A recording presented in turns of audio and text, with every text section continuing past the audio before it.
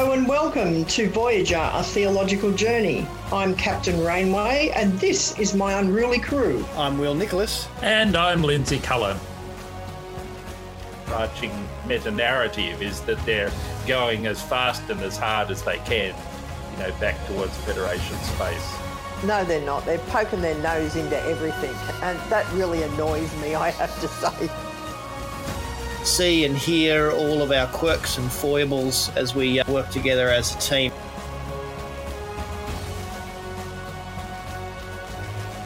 Greetings, friends, and welcome to Voyager, a theological journey.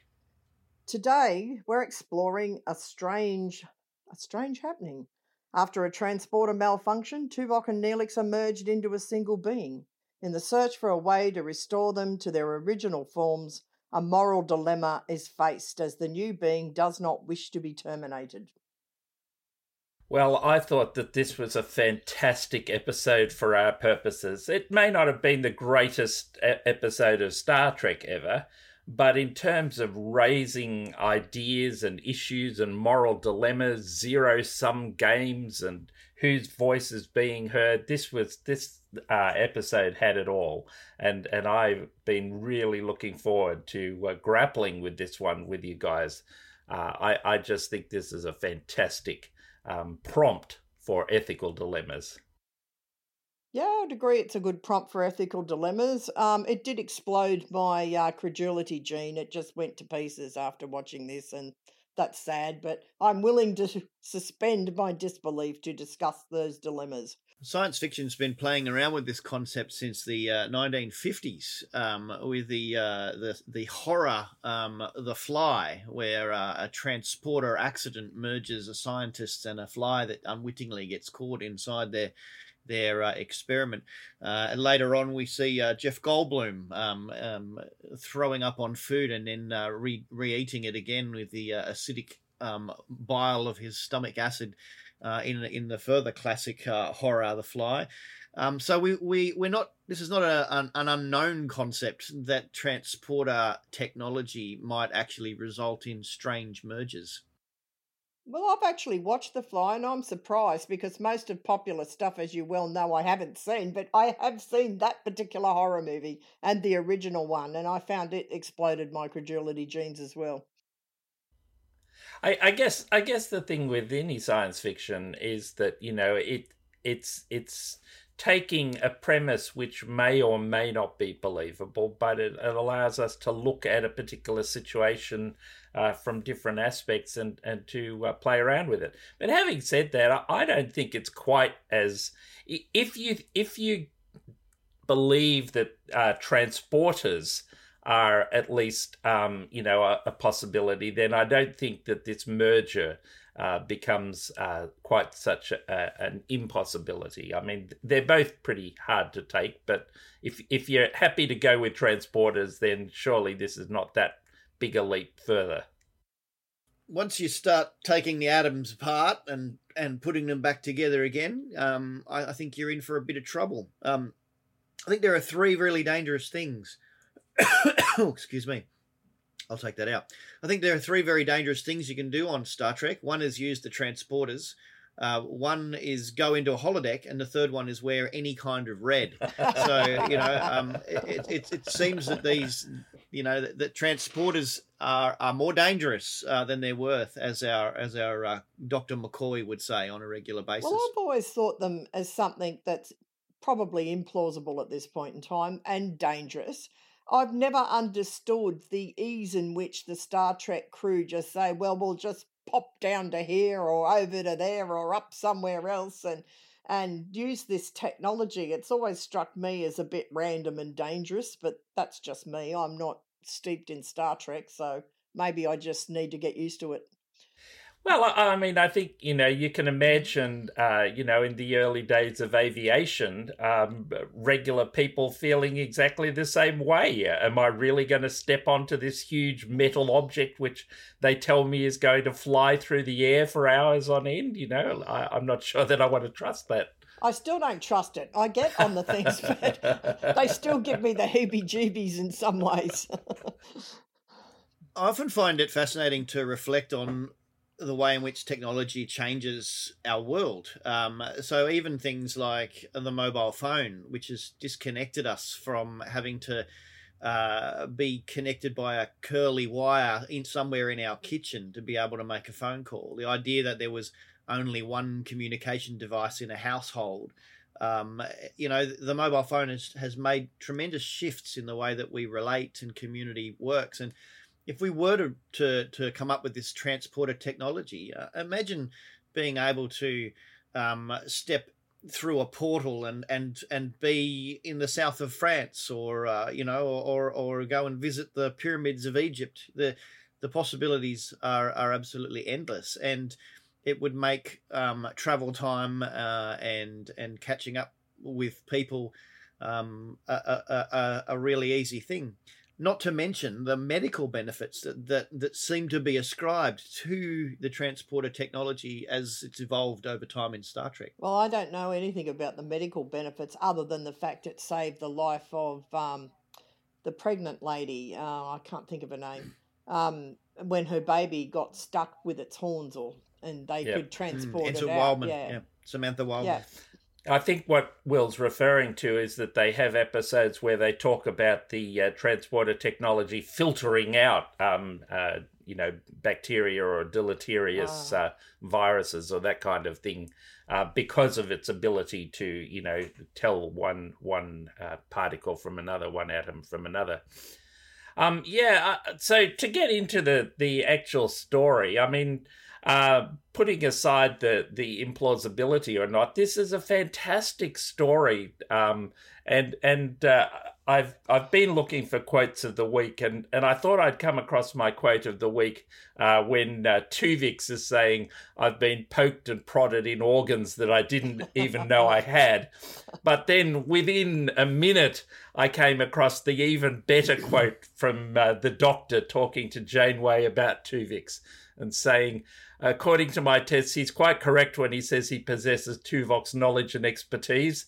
He also possesses Tuvok's irritating sense of intellectual superiority and Neelix's annoying ebullience." So I thought, that's pretty good, and that's Tuvix, isn't it? He's got the best of both and the worst of both in this wonderful mixture that I don't know about you, but I came to love and to really mourn when Tuvix is no more. Yeah, I agree. I thought he became quite endearing. It was a pity there wasn't some way of preserving all three of them, but that wasn't going to happen. But he certainly smoothed off the rough edges, both off the Neelix character and off Tuvok, I thought. Yep. I think we shouldn't underestimate the influence of the orchid in the merger as well. I think that perhaps that floral arrangement might have actually have added something to both of them as well. You think so? And I think, Elizabeth, you've put your finger on something which I was lying in bed going to sleep and sort of just, running over things in my mind. And that question came to me, why not have all three at the end? Because I don't think there's anything about transporter technology that actually means you couldn't. When they create, a coffee or an Earl Grey hot for Picard or whatever it is, they just create that, newly formed thing using energy, which is, of course, a form of matter, as Einstein taught us. Or perhaps, I don't know, maybe they have for storage purposes some other kind of easily stored matter that they use, but somehow they're able to come up with an Earl Grey, which he can then go ahead and drink in the normal way. So why not have all three? It makes me wonder if the only reason is the sort of a squeamishness about, do we want to have this person who shares our memories around? Well, there would be some dilemmas around that, I would have thought. I mean, could Tuvok and Neelix actually fully trust this character if all three were managed to be preserved? It would be disconcerting knowing there was another being with all your memories and feelings and knowledge, I think, roaming around. And of course, if we'd gone to that solution to the problem, it would not have posed the ethical dilemmas that the episode clearly wanted to pose, in terms of what Janeway's decision is. You're right too in that Lindsay, that they can. There have been transporter accidents that have created such duplication. So we've got the other famous transporter accident from Next Generation, where Thomas Riker is produced as an exact copy of Will Riker, and they both have the same feelings. And we get a similar kind of interplay here between Tuvix and Kes as we had between Thomas Riker and Deanna Troi.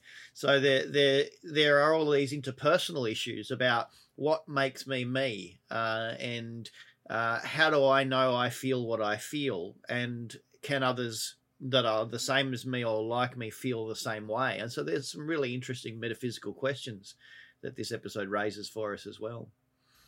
Yes, I think you're right. That question of what makes me me, and I was playing around with this whole thing in my head and trying to ask myself the question, how would I feel like if I knew for some reason that I was going to get merged with someone else? Would I feel that I was dying? And I have to say that I don't know that I did. I think, I mean, it's not real, so it's hard to know how you would really feel in this situation, but I felt a sense of anticipation and of, what an adventure. And I think it's for me because probably when I think about what makes me me, it's my memories more than a particular configuration of my body or even my personality, which, can change and develop and move over the course of your lifetime. And so provided there was a being that held those memories and remembered those things, I think I'd still feel that it was kind of me, and maybe it would be a different me, with bits of Elizabeth mixed in. But I don't think I'd feel like I would have died. That's an interesting one, because when it comes to your relationships with others, that's when I think the crunch point comes. And when Kes reminds Tuvix that Tuvok has a wife, it's not just about how Neelix feels about her and how she's relating to someone who isn't Neelix. I think it gets much more complicated when you look at family and relationship. Well, and I mean, the captain also faces this issue, like her trusted advisor and her cook and local guide kind of joined into one. Does create some issues of what does the relationship look like. I did have a question for you, Lindsay, though. In an ideal situation, if we could merge you with someone, who do you think you might select to be merged with and become a new entity with? Look, I had one of our fans, Darren Wright, knew that Tuvix was coming up on the playlist, and so we'd been having a little conversation, and he actually posed exactly that question. So I was thinking about it, and I have to say that the thing that came to mind is during my late teens, 20s and 30s, I had a very close friend who I did a lot of collaborative work with. We ran a drama team together and wrote lots of different scripts for things, and did work, writing scripture lessons or dramatic stuff for scripture lessons, and training people in radio plays and all that sort of stuff. And that was the person who came to mind, because I think that we had that sense of working so well closely together, and it was because we shared some things but were quite different in other ways that I think, that would be an interesting melding for me. So, yeah, I did spend a little time thinking about that. What about you two? I have spent no time thinking about this. The question had not even occurred to me. And as you were talking, I was thinking about that, and I thought the person I have worked with most closely over the years is John, who's my spouse. And I would probably say John, which would be rather interesting given we're different genders, how that meld would come about. But he's probably the person that, I'm closest to, that I might consider doing that with, maybe. And it's an interesting thing you raised there, Elizabeth, because the whole concept of shipping has become it's a term that's come into vernacular. We I think it started with the whole Brangelina thing with Brad Pitt and Angelina Jolie, and so this kind of merging of names when relationships have come together really raises this idea of, when we're forming that close kind of connection with someone, that we almost are looking at shipping those names, regardless of whether it be a romantic or platonic or any kind of relationship, is when we're merged in that way. What happens when it's time or it's necessary to pull them apart? That there's a tremendous amount of grief when a relationship reaches a point where one person isn't as sure where they end and the other begins, that it has to come apart, and we see that strongly in this episode. I was wondering, I think you're quite right, Elizabeth, on reflection, that there's something about the relationships, because I think that I do think, and there's quite a bit of interesting research on identity, that identity is formed by relationships with others as much as by your own sort of self-will or whatever, but I think there is something about different characters types and the way they would look at a situation like this. And you'll be proud of me, Will. I went to board games, and I was thinking about a board game that I got recently called Ankh. And one of the things that's quite controversial in the board game community about Ankh is that it has a mechanism where about 2/3 of the way through the game, there's the possibility that the lowest two players will not be entirely eliminated, but will be merged to become one playing entity, which the two players both control equally, and the resources that they've developed are put together with a certain formula, etc. And it's been interesting that some people in the board game community hate this mechanism. Like they love everything else about the game, but they hate the merge mechanism. And other people don't seem disturbed by it at all and say, oh, no, it was fine. It was quite good. It was a bit of a catch-up, so that the two lower players actually had some extra things by being merged together that meant that they could catch up to the other players. And I wonder whether there's a personality thing in there about how strongly we feel a sense of me, and how this idea of a merge or a demerge would be viewed.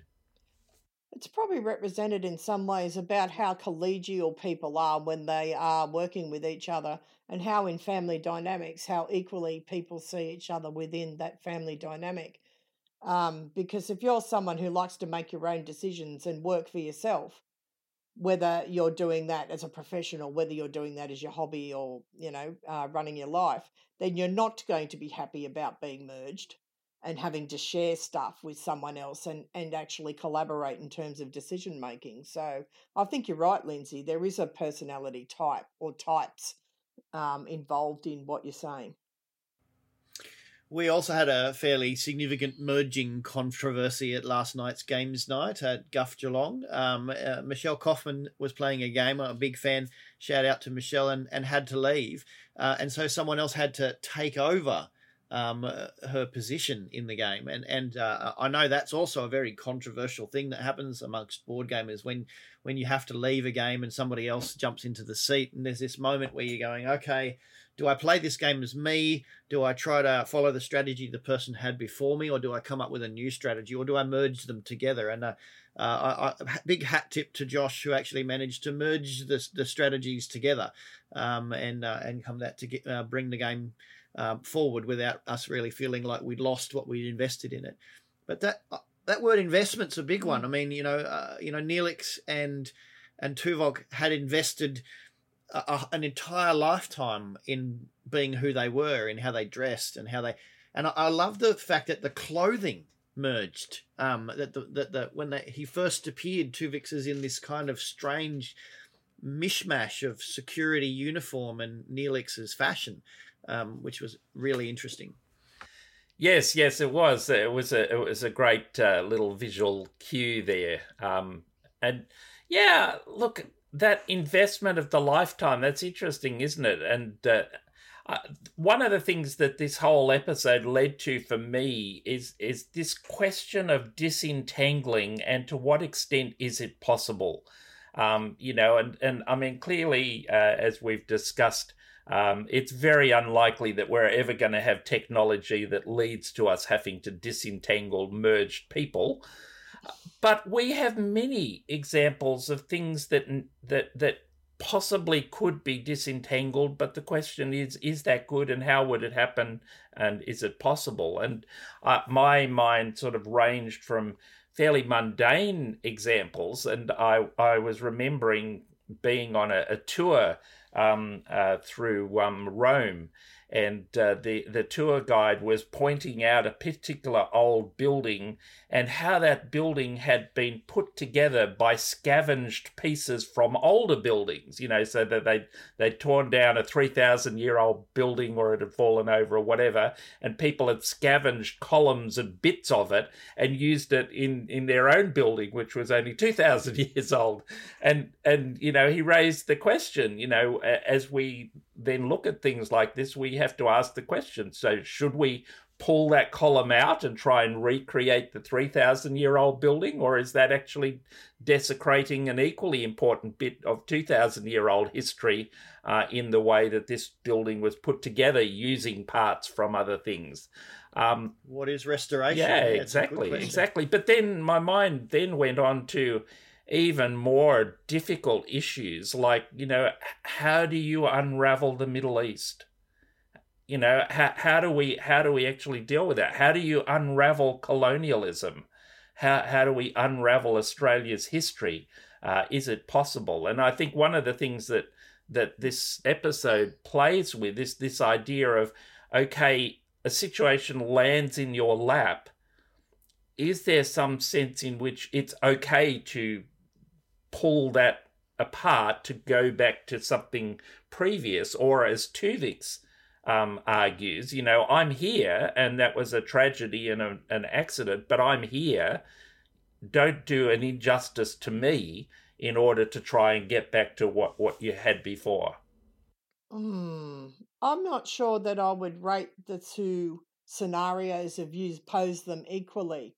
I think that there's always questions of when you're looking at history about how you might rectify something and what you preserve and what you don't preserve. And I know they go through that looking at Victorian buildings that plastered over some medieval thing, and do you preserve the integrity of the evolution of the house, for instance, or do you actually revert back to the medieval part and put it back together? I think that's a different scenario when you're looking at two discrete living beings that were accidentally merged together, who have their own relationships, their own lives, their own minds, their own way of thinking and doing things, than if you're looking at a house or even a sense of, colonialism. You can't really go back and unravel and fix that by unraveling it. You've really got to start fresh and say, all right, let's acknowledge what we did wrong and let's try and do it right this time. I don't think they're the same thing as when you're dealing with living entities. Especially when you've got them being complementary as well. Like my quote of the week, Lindsay, was when they came into the kitchen and Tuvix comes in and says, "Everybody out, this is my space." And they said, "On whose authority?" And he says, "Well, Chief of Security or Head Cook, take your pick." Either way, the jurisdiction was there, and for me that raised a question about loyalty as well. Like, the reason why the crew continued to look for a way to bring them back was because they were loyal to Tuvok and Neelix, and they betray Tuvix. I think Tom Wright, as an actor, did an absolutely magnificent job at the end of this episode, where he's pleading with the crew on the bridge and running and trying to resist this attack on his person that's coming. I was very moved. I actually, for the first time, disliked Janeway when I was watching this episode this time. I didn't like the way she had to portray it, and I think she did have to portray it that way. But I agreed with her decision. I thought the lives of Neelix and Tuvok counted for more than somebody who was caused by a freak accident, because they have history and because they have families and because they have relationships. And that's not to say that Tuvix wasn't, for me, a likable character. He clearly is, and he's clearly competent. And if it was just him and there was none of that other history, people would embrace him, I'm sure, and take him, and he would be a good crew member. But because there is that history and because he is an accident, I thought that Janeway's right when she says she's speaking for Tuvok and Neelix, who I'm quite sure did want to be restored. I think you're going down a very, very worrying pathway there, Elizabeth. I mean, it immediately, for me, raises the question of organ donation. And, would we require someone to give up their life because we can save 2 other people by using their organs? And I think the answer is we would say no, absolutely not. Of course we would. I would say no to that. We're in the trolley program. But this is this is a created being from an accident from 2 other created beings. It's not the same as an organ donation at all, where you're talking about 2 absolutely separate life forms that have lived their life as 2 absolutely separate life forms. It's just one has unfortunately ended and donated their organs to keep the other one alive. I don't think the situations are the same. I'm sorry. Well, no, because I'm not talking about, organ donation after someone's dead. I'm talking about harvesting their organs like the Vidians. I don't agree on with the that. basis that, we're saving 2 lives and ending 1, which is exactly the proposal that you're putting forward. End the one life of Tuvix in order to bring back, 2 others. Yes, but he is those others. That's the whole point. He is those others. Well, if he is those others, then why do we need to, end his existence? And I did like that there was a moment where they said, oh, well, there are voiceless people who we can't consult here. And Tuvix replies by saying, well, actually, I carry the consciousness of both of those people, and I'm fairly happy. We're fairly happy with the decision. That when they consult, now, I guess you've got to work in Tuvix's personal survival bias. Yes, that's there. right. But there is a sense in which that Tuvix carries the consciousness of Tuvok and Neelix. Look, I think it's one of those really messy grey areas that we could debate for hours and never come to a happy or healthy conclusion. I think in the end, what Janeway had to do was actually pick a course and hold to it without question, because any kind of wavering would have caused a massive dilemma for her and terrible tremors to the crew. I agree with that. And it was clear the crew, to me, thought that Neelix and Tuvok should be restored. And the other people in this are T'Pel and Kes, of course. I didn't think it's just up to Tuvix. I really didn't think it was just up to him to be calling the shots here, because there's so much else that needs to be thought about and consulted about.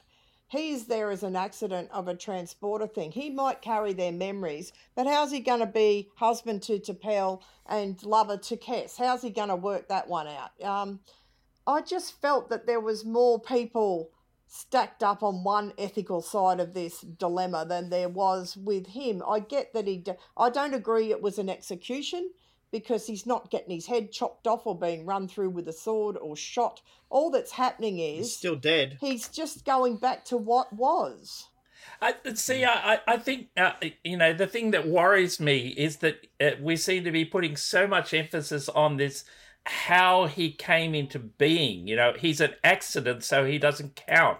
Or he's an accident, so he's not worth as much as a normal human being, and we don't have to, give the same ethical consideration. And I think it's exactly that kind of bias that leads to the way people treat the Doctor.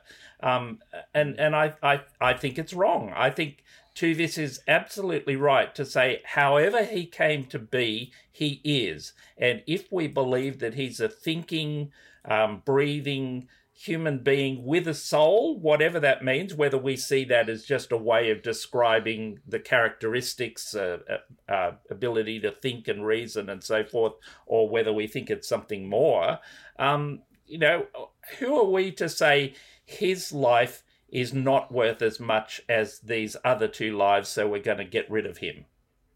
Well, I'm gonna say it. Sorry. There's another side to this that makes it even trickier. There's an untalked about dark side in my family that might suggest that the timing of my birth would make me unintentional. And that was actually a premarital unintentionality, only by about 6 weeks. But it comes up every now and then in family gatherings. So in that perspective, I'm an accidental creation. So there's some interesting thoughts around abortion, and what it means to terminate life that maybe is or maybe isn't life, that has come about by accident, in this as well, which is a really, really difficult ethical question. No, it's to work not. through. Sorry, if you don't have a uterus, you don't get to pronounce on the ethics of abortion. I'm not pronouncing. I'm just saying that it's actually. I don't think anyone could deny that it's actually an emotionally difficult and complex issue that really raises some very, very, very strong feelings in people, both directly. And I would say an emotionally difficult and complex area in which many of us feel very strongly that, as you put it, Elizabeth, there is a person who is in the best place to make this decision, and it's not, a male watching onward, or exactly. one might even say it's not a captain looking on from the outside. Well, I would say it's different. You're talking about a single life with abortion, if you do call it a life, which I probably wouldn't early on. And it's created in and of itself. It's not been merged by two separate thinking entities, sentient beings, into one being. That's the thing that's the sticking point for me when you're using these analogies. Because and the accidental creation of one sentient being out of two is important. The fact it was accidental. Tuvok and Neelix did not give their permission for this to happen to them. So I agree with Janeway that she has to be their voice. They did not give their permission for this, and if asked, they would want to be restored. So that's why I'm sticking to this narrative. Yeah, I get that, and I think that's true. And I mean, what we're doing here is teasing out something that is really, really complex. But I think to throw in the added complexity, as we were talking before about a woman's right to choose, and absolutely, I would never question that. But in this Voyager scenario we've actually got Seska creating a life form on behalf of Chakotay without his choice, and so we actually have a very interesting dynamic here where we're saying, well, does Chakotay have a right to have a say about how his procreative power is actually used in this situation? Did Seska have the right to actually access the DNA to produce a baby that he wasn't willing or wanting to be a part of? Well, I would say no. No, she did not. And then does he have a right to participate in the life of that child now that child exists? So it's a very interesting sideline. If it is, of course, Chakotay's child, because there is the possibility, of course, it's whatever his name is, Marge Collar. There's that possibility there, and no, she didn't have the right to nick his DNA and impregnate herself if that is indeed what she has done. And if that is what she has done, I would say if it is his child, he does have the right to be involved with it if that's what he wants to do. That's just what I think. And I feel the whole abortion issue, to come back to that, is more, in my opinion, with many males particularly, about power than it is about ethics. And when you look at the rise of the abortion movement, anti-abortion movement, if you like, among the evangelical churches of America, it does follow a certain trajectory. It wasn't always a big issue. It's now become a big issue, and having a look at why that is so. It is as much about controlling women as it is about an ethical fight for what they see as an unborn child. So the other thing that occurred to me as I was thinking through the morality and all the different strands of this was that I wondered whether there's something here in terms of a bias against mixed types. That there and the thing that came to mind for me was the Old Testament purity and dietary laws, and one reading of that being that it's about a bias towards pure types. We like our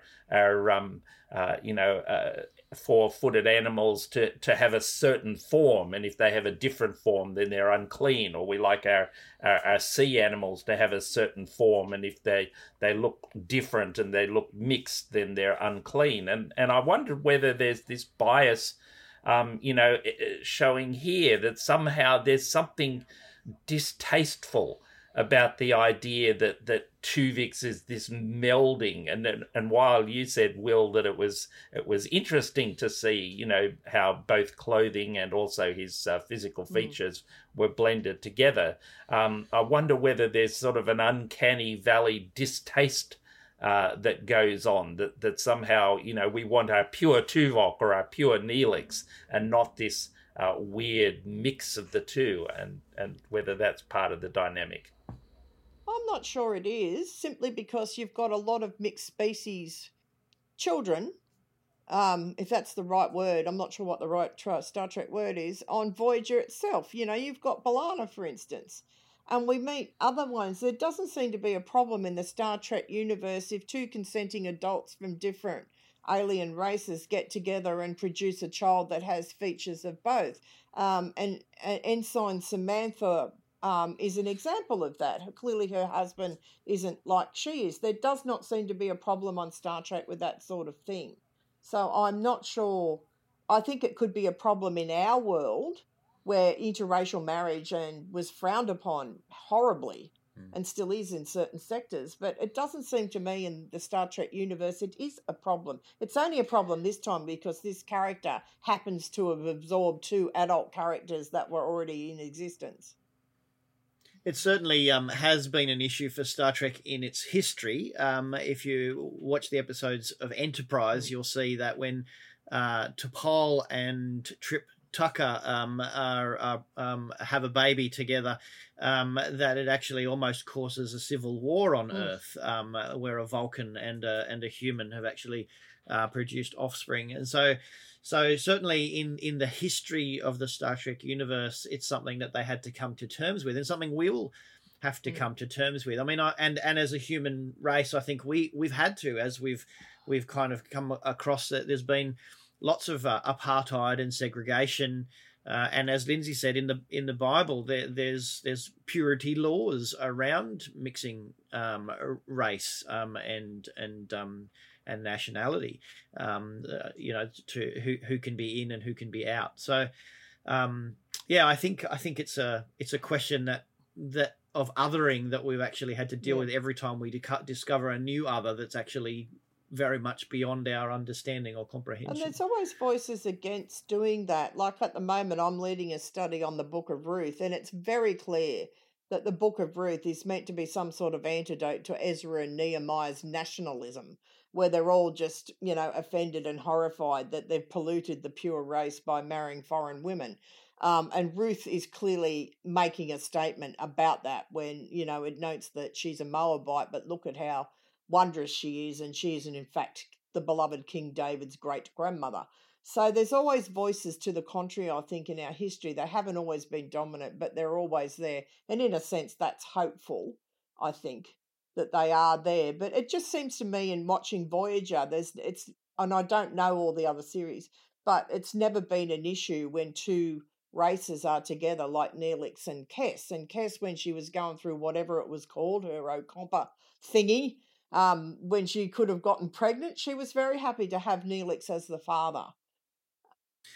I just wanted to circle back to Ruth, because we talked about Job and I think Ruth a couple of weeks ago, and some of the listeners that I've spoken to have said, we're not as familiar with these stories from the Bible as we might be. So Ruth is a book of the Old Testament, and begins with this fantastic sentence that says, "In the days when the judges rules, there was a famine in the land. So a man from Bethlehem in Judah, together with his wife and 2 sons, went to live for a while in the country of Moab."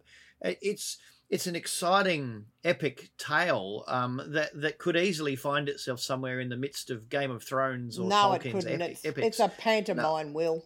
Well, It's not an so are epic they. tale. But there's a sense in which it for those who might suggest that the Old Testament or the Bible is boring or that it's uninteresting, what I'm saying is that there's some rich characters in this. There are dynamics of stress and crisis.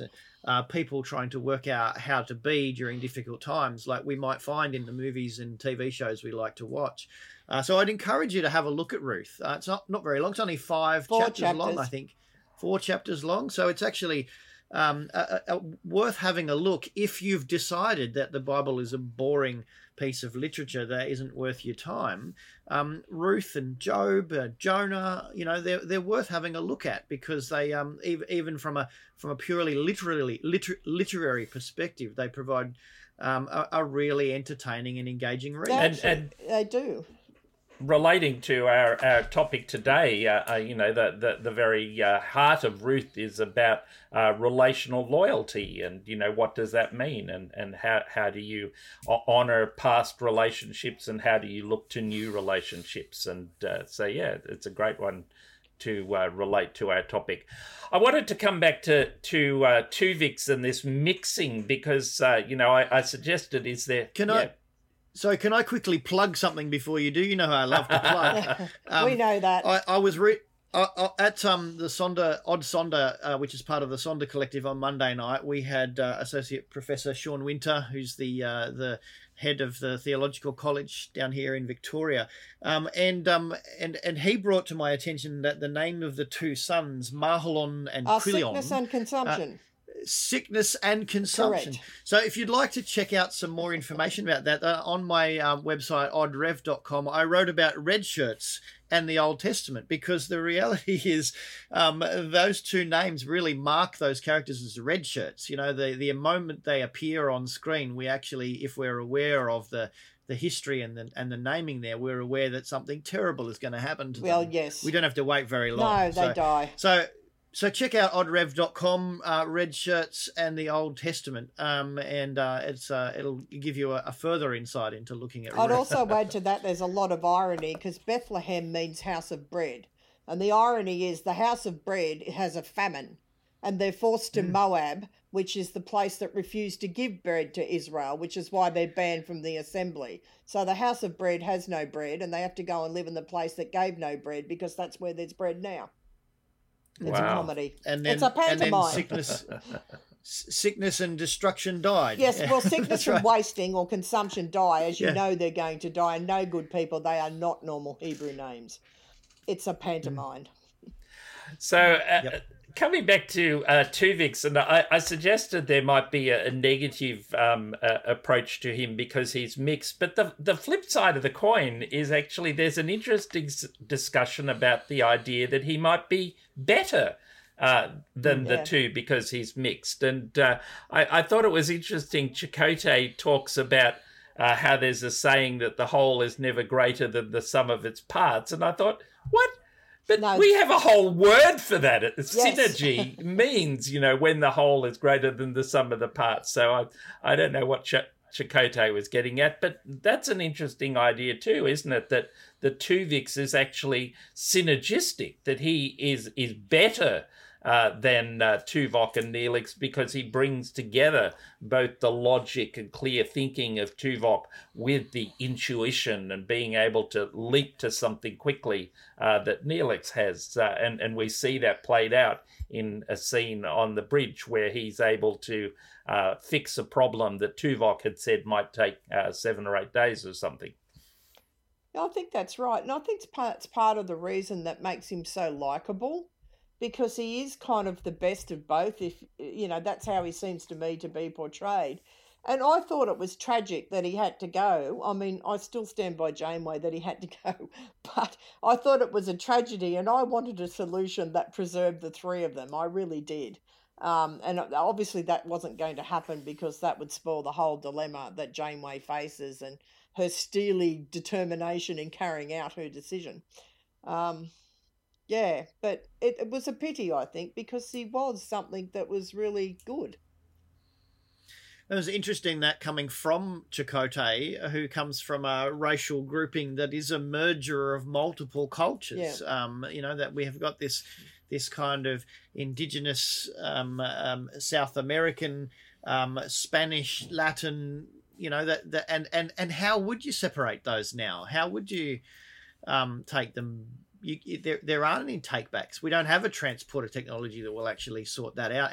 And would we want to, if we could, from a racial perspective? I think in terms of our DNA that we've got from all the different races that feed in to make us us, I don't think we can, because they've fed in some way to make us the individuals that we all are. I don't think it's possible to separate them out. And I think that's why Australian Aborigines get very cranky when people talk about, are you half or third or quarter, or they don't see it that way. They see it as how they identify with their culture and their history and their family and their communities, and that's what's important. And they're always saying a cup of tea is still a cup of tea, even if you put milk in it. So I'm not sure that that's a good argument to look at, whether or not you could separate those things out, because I think when you're talking about what makes us what we are, it's not the same as merging two full adult living beings. It's this long strand of inherited traits down the centuries. Now, I wanted to talk about a different kind of merger, and actually draw our attention to the incarnation, where we actually get a merger between the divinity of God and the human being in Christ, and there's a Tuvixness, I think, in the incarnation of Christ. I've always wrestled with this in my head to say, how can a being be totally God and totally human? How can we this doesn't make sense. How does all of God fit into Jesus without being overwhelmed? How does Jesus reflect all of God through only a created part? It's a fascinating question. Well, only if you buy the Trinity as an ontological concept. You're suggesting you don't? No, yes, I am suggesting I don't. I suppose you'd call me an economic Trinity person. I'm not into the ontological three persons in one. I think it's unbiblical. It was an apologist kind of movement that came about centuries later, and I'm not convinced. So then the person of Jesus is not connected to the Spirit or the Creator. What are they? Well, then? The person of Jesus is connected to the Creator and the Spirit in the economic Trinity. It's just not of the same being. Mm-hmm. So I guess that what you're getting at is that we see God working through Jesus in one way, and we see God working as Creator in another way. Yes. So the economy is the way in which God engages with the creation in different ways and forms and through different means. That's it, Lindsay. You said it better than I would explain it myself. Yeah, didn't very heretical, I have to say. Didn't we spend an awful lot of time as a Christian community over the years trying to work out if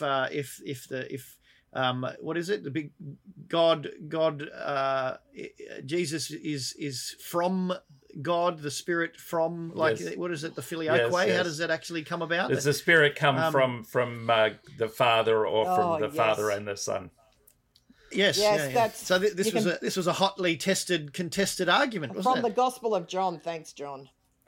I mean, I think the thing that you identify there, Will and Elizabeth, is that it is a mystery. And I think any time that we believe that in human terms we've got it all taped down and we can understand it, we're probably missing something. Yep. And I think for me that's the problem with some characterizations of Trinity, is that it's like someone's worked out their little model and they say, and this is the truth. And I immediately want to say, I don't think you've captured the truth in your human conception somehow. Yes, I think you're right, Lindsay. It is hard to nail down, though I would still maintain that there's far more difficulties with an ontological Trinity than there is with an economic one. But that's just my point of view, and I realise I'm probably in a minority, but that's okay. Oh, look, and I think this actually demonstrates to us the importance of the Tuvix, that it's important that we have a Tuvix pop up every now and then just to actually throw out everything we might have actually thought we'd had it all sorted out. That I've been watching Ted Lasso, and a lot of people have been watching Ted Lasso. One of the things that he said in season 1 was this idea that don't be judgmental, be curious. And I really like that as a mantra, that there's this sense of when I encounter something that I haven't experienced before, that it's actually better to be curious than to actually come to a quick judgment or a hard position. So that provides us with the opportunity to learn something and to discover something new. I think that's right. I think rather than saying to someone, hang on, the sky's blue, not purple, it's better to say, explain to me why you see the sky is purple. I'm really curious about how you perceive that. I think you can get far more dialogue and far more understanding and development of some sort of relationship if you're curious than you just come out and say, no, it's not, it's blue. I mentioned at the start of the program the idea of zero-sum games, and I think that's important, and you were kind of touching on that when you were talking about disentangling DNA and could we and would we want to and so forth, because I think for me that's a key to some of this. And Elizabeth, you said quite rightly that they had to get rid of Tuvix, or at least they had to pose the problem as either Tuvix or Neelix and Tuvok, in order to get the ethical dilemma and the tension they wanted for the episode. But the reality is that in real human situations, so often that zero-sum game approach, that I can only win if you lose, or you can only win if I lose, sets us all the way down really bad paths and stops us from coming to good solutions. And I think, we talked earlier about disentangling colonialism, and I think for me it seems like a large part of the resistance to dealing in Australia with the terrible thing that happened to Aboriginal people in the colonisation of Australia is that people fall into a zero-sum game mentality, and their thinking is to do right by Aboriginals means somehow to do wrong to everyone else. To do right by Tuvok and Neelix means you have to get rid of Tuvix. And I think that's a real problem, and we'll never move forward while we have this idea that it's an all or nothing, a zero-sum game. We actually have to find a way of saying, how can we make things better for Aboriginal people, and how can we deal with the injustices of the past in a way which doesn't create a new injustice or a new difficulty, which is, I think, exactly what we see in the Middle East. We're dealing with the injustice over centuries to the Jewish people has caused an injustice to Palestinian people, and we can't seem to unravel that. Yeah, I'm with you on that, Lindsay. I think that's absolutely right. And I think that's played out in so many arenas where decisions are made. Even our adversarial parliamentary system, the way it has evolved, is reflecting that sense of, we have to win and you have to lose, rather than let's work together to find the best possible solution to move forward for the nation. And I think it's quite sad, actually, that we've evolved into that kind of position with so many things that we look at that are these wicked problems. And by wicked, I mean that term that it's very hard to untangle and actually identify the source and the solution to what the problem is. We certainly can't get away from the idea that unscrambling the egg has consequences. I mean, if I reflect on my own history and heritage, without the Second World War, I don't exist. My grandparents never meet. If I could go back and use technology to stop that war from existing or ever happening, I would not exist as the person I am today. And so the consequences for unscrambling that egg are dire.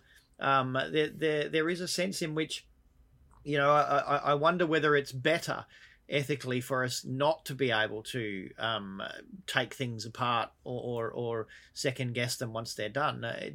If the crew never discovered a way to unscramble Tuvix and bring Neelix and Tuvok back, I think eventually they would have actually gotten used to a new normal. They would have gotten the situation would have righted itself, and no one would have known anything different. Maybe. I wouldn't say it would right itself for Tuvok's wife.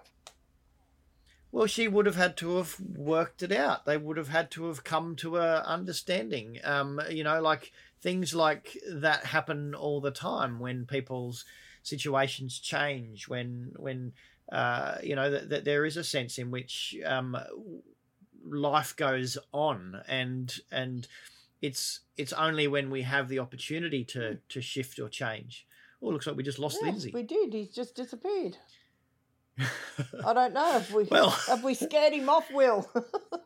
He might have merged into another form of consciousness. That's right. Well, look, we're getting close to time anyway. Just while we wait and see if Lindsay will re-emerge from wherever he's disappeared to, I wanted to mention, because I mentioned Ted Lasso before, that in November I will be raising some money for men's health through Movember.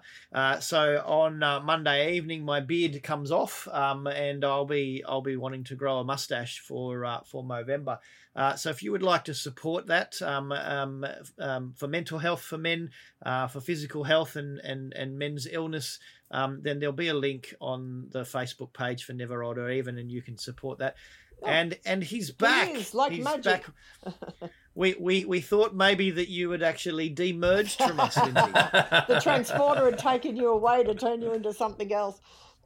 Yeah, no, I don't know what happened. You just both froze on my screen. I did a speed test and I still had internet, so I just hung up and rejoined. Yep. Well, I'm really pleased, and they're not a sponsor, but if they'd like to be, it'd be wonderful, to the support of Riverside FM, who actually allow us to produce this podcast by having us connect together via the internet and recording 3 separate WAV files in its crystal clear original content that I can then edit together later on. So, and I'm really like If it weren't for that platform, having Lindsay pop out and come back in again would have actually have caused the kind of dilemma that the Voyager crew had to face in this episode with Neelix and Tuvok. I'm not sure it's quite the same dilemma, Will. That could be understating things somewhat.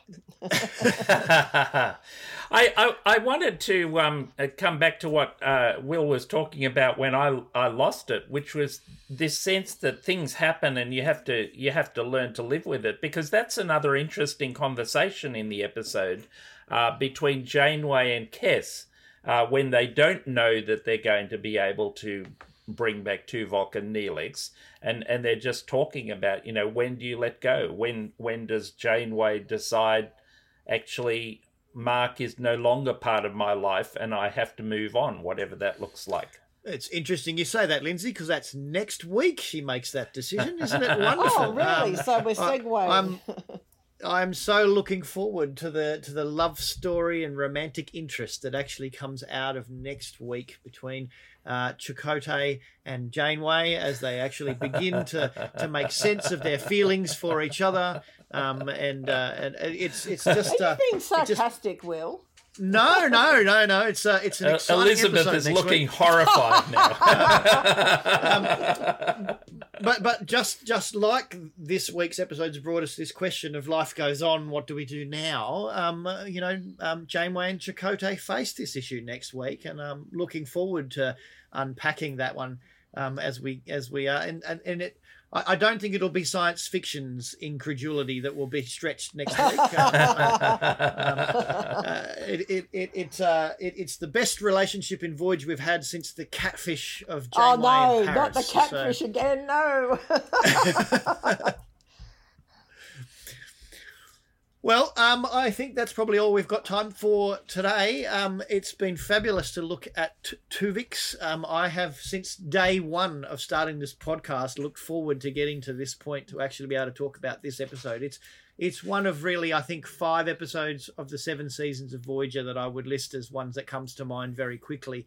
And when I'm talking to people about the series, they go, yes, I know that one, because it sticks in the brain because of its I think really good writing, good acting, and asks deeper questions. Oh, absolutely. I think we could do, an extra episode on this one, a Patreon only extra episode, because we haven't talked about some of the really big things in it.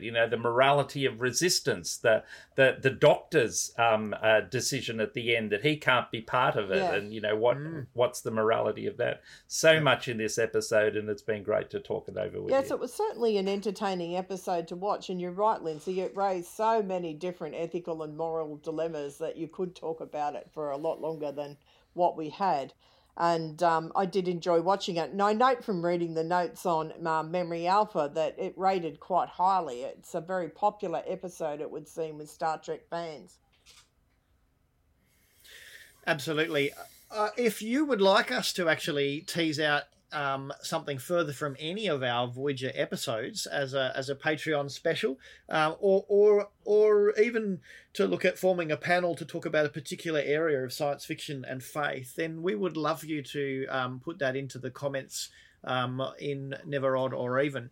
We're open to requests, so if you'd like to look at the ethics of transporter beams or the Hippocratic Oath in the Star Trek universe, then just as a couple of examples, then please let us know. We're very keen to hear from you. And I love the fact that I upload the episodes every Wednesday, and within a couple of hours of actually uploading the episode, there's always about 15 to 20 listens straight away. So I know that there are a bunch of you out there who are just waiting for us to drop each week and excited, and we're excited to be there for you. Yeah, drop us a line. Let us know what you're thinking and what you'd like.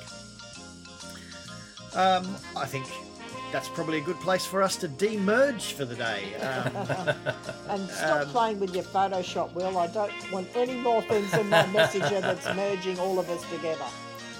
I like that idea, and I was saying to Darren Wright that we should put out a call for fan art for Will Linzabeth, the merged entity that is our wonderful podcast. What colour would the glasses be? Well, yes, indeed. Absolutely. Well, I'm Will. And I'm Lindsay Charles Cullen. I'm just Elizabeth Rain, I think. And you've been listening to the totally merged Voyager. No!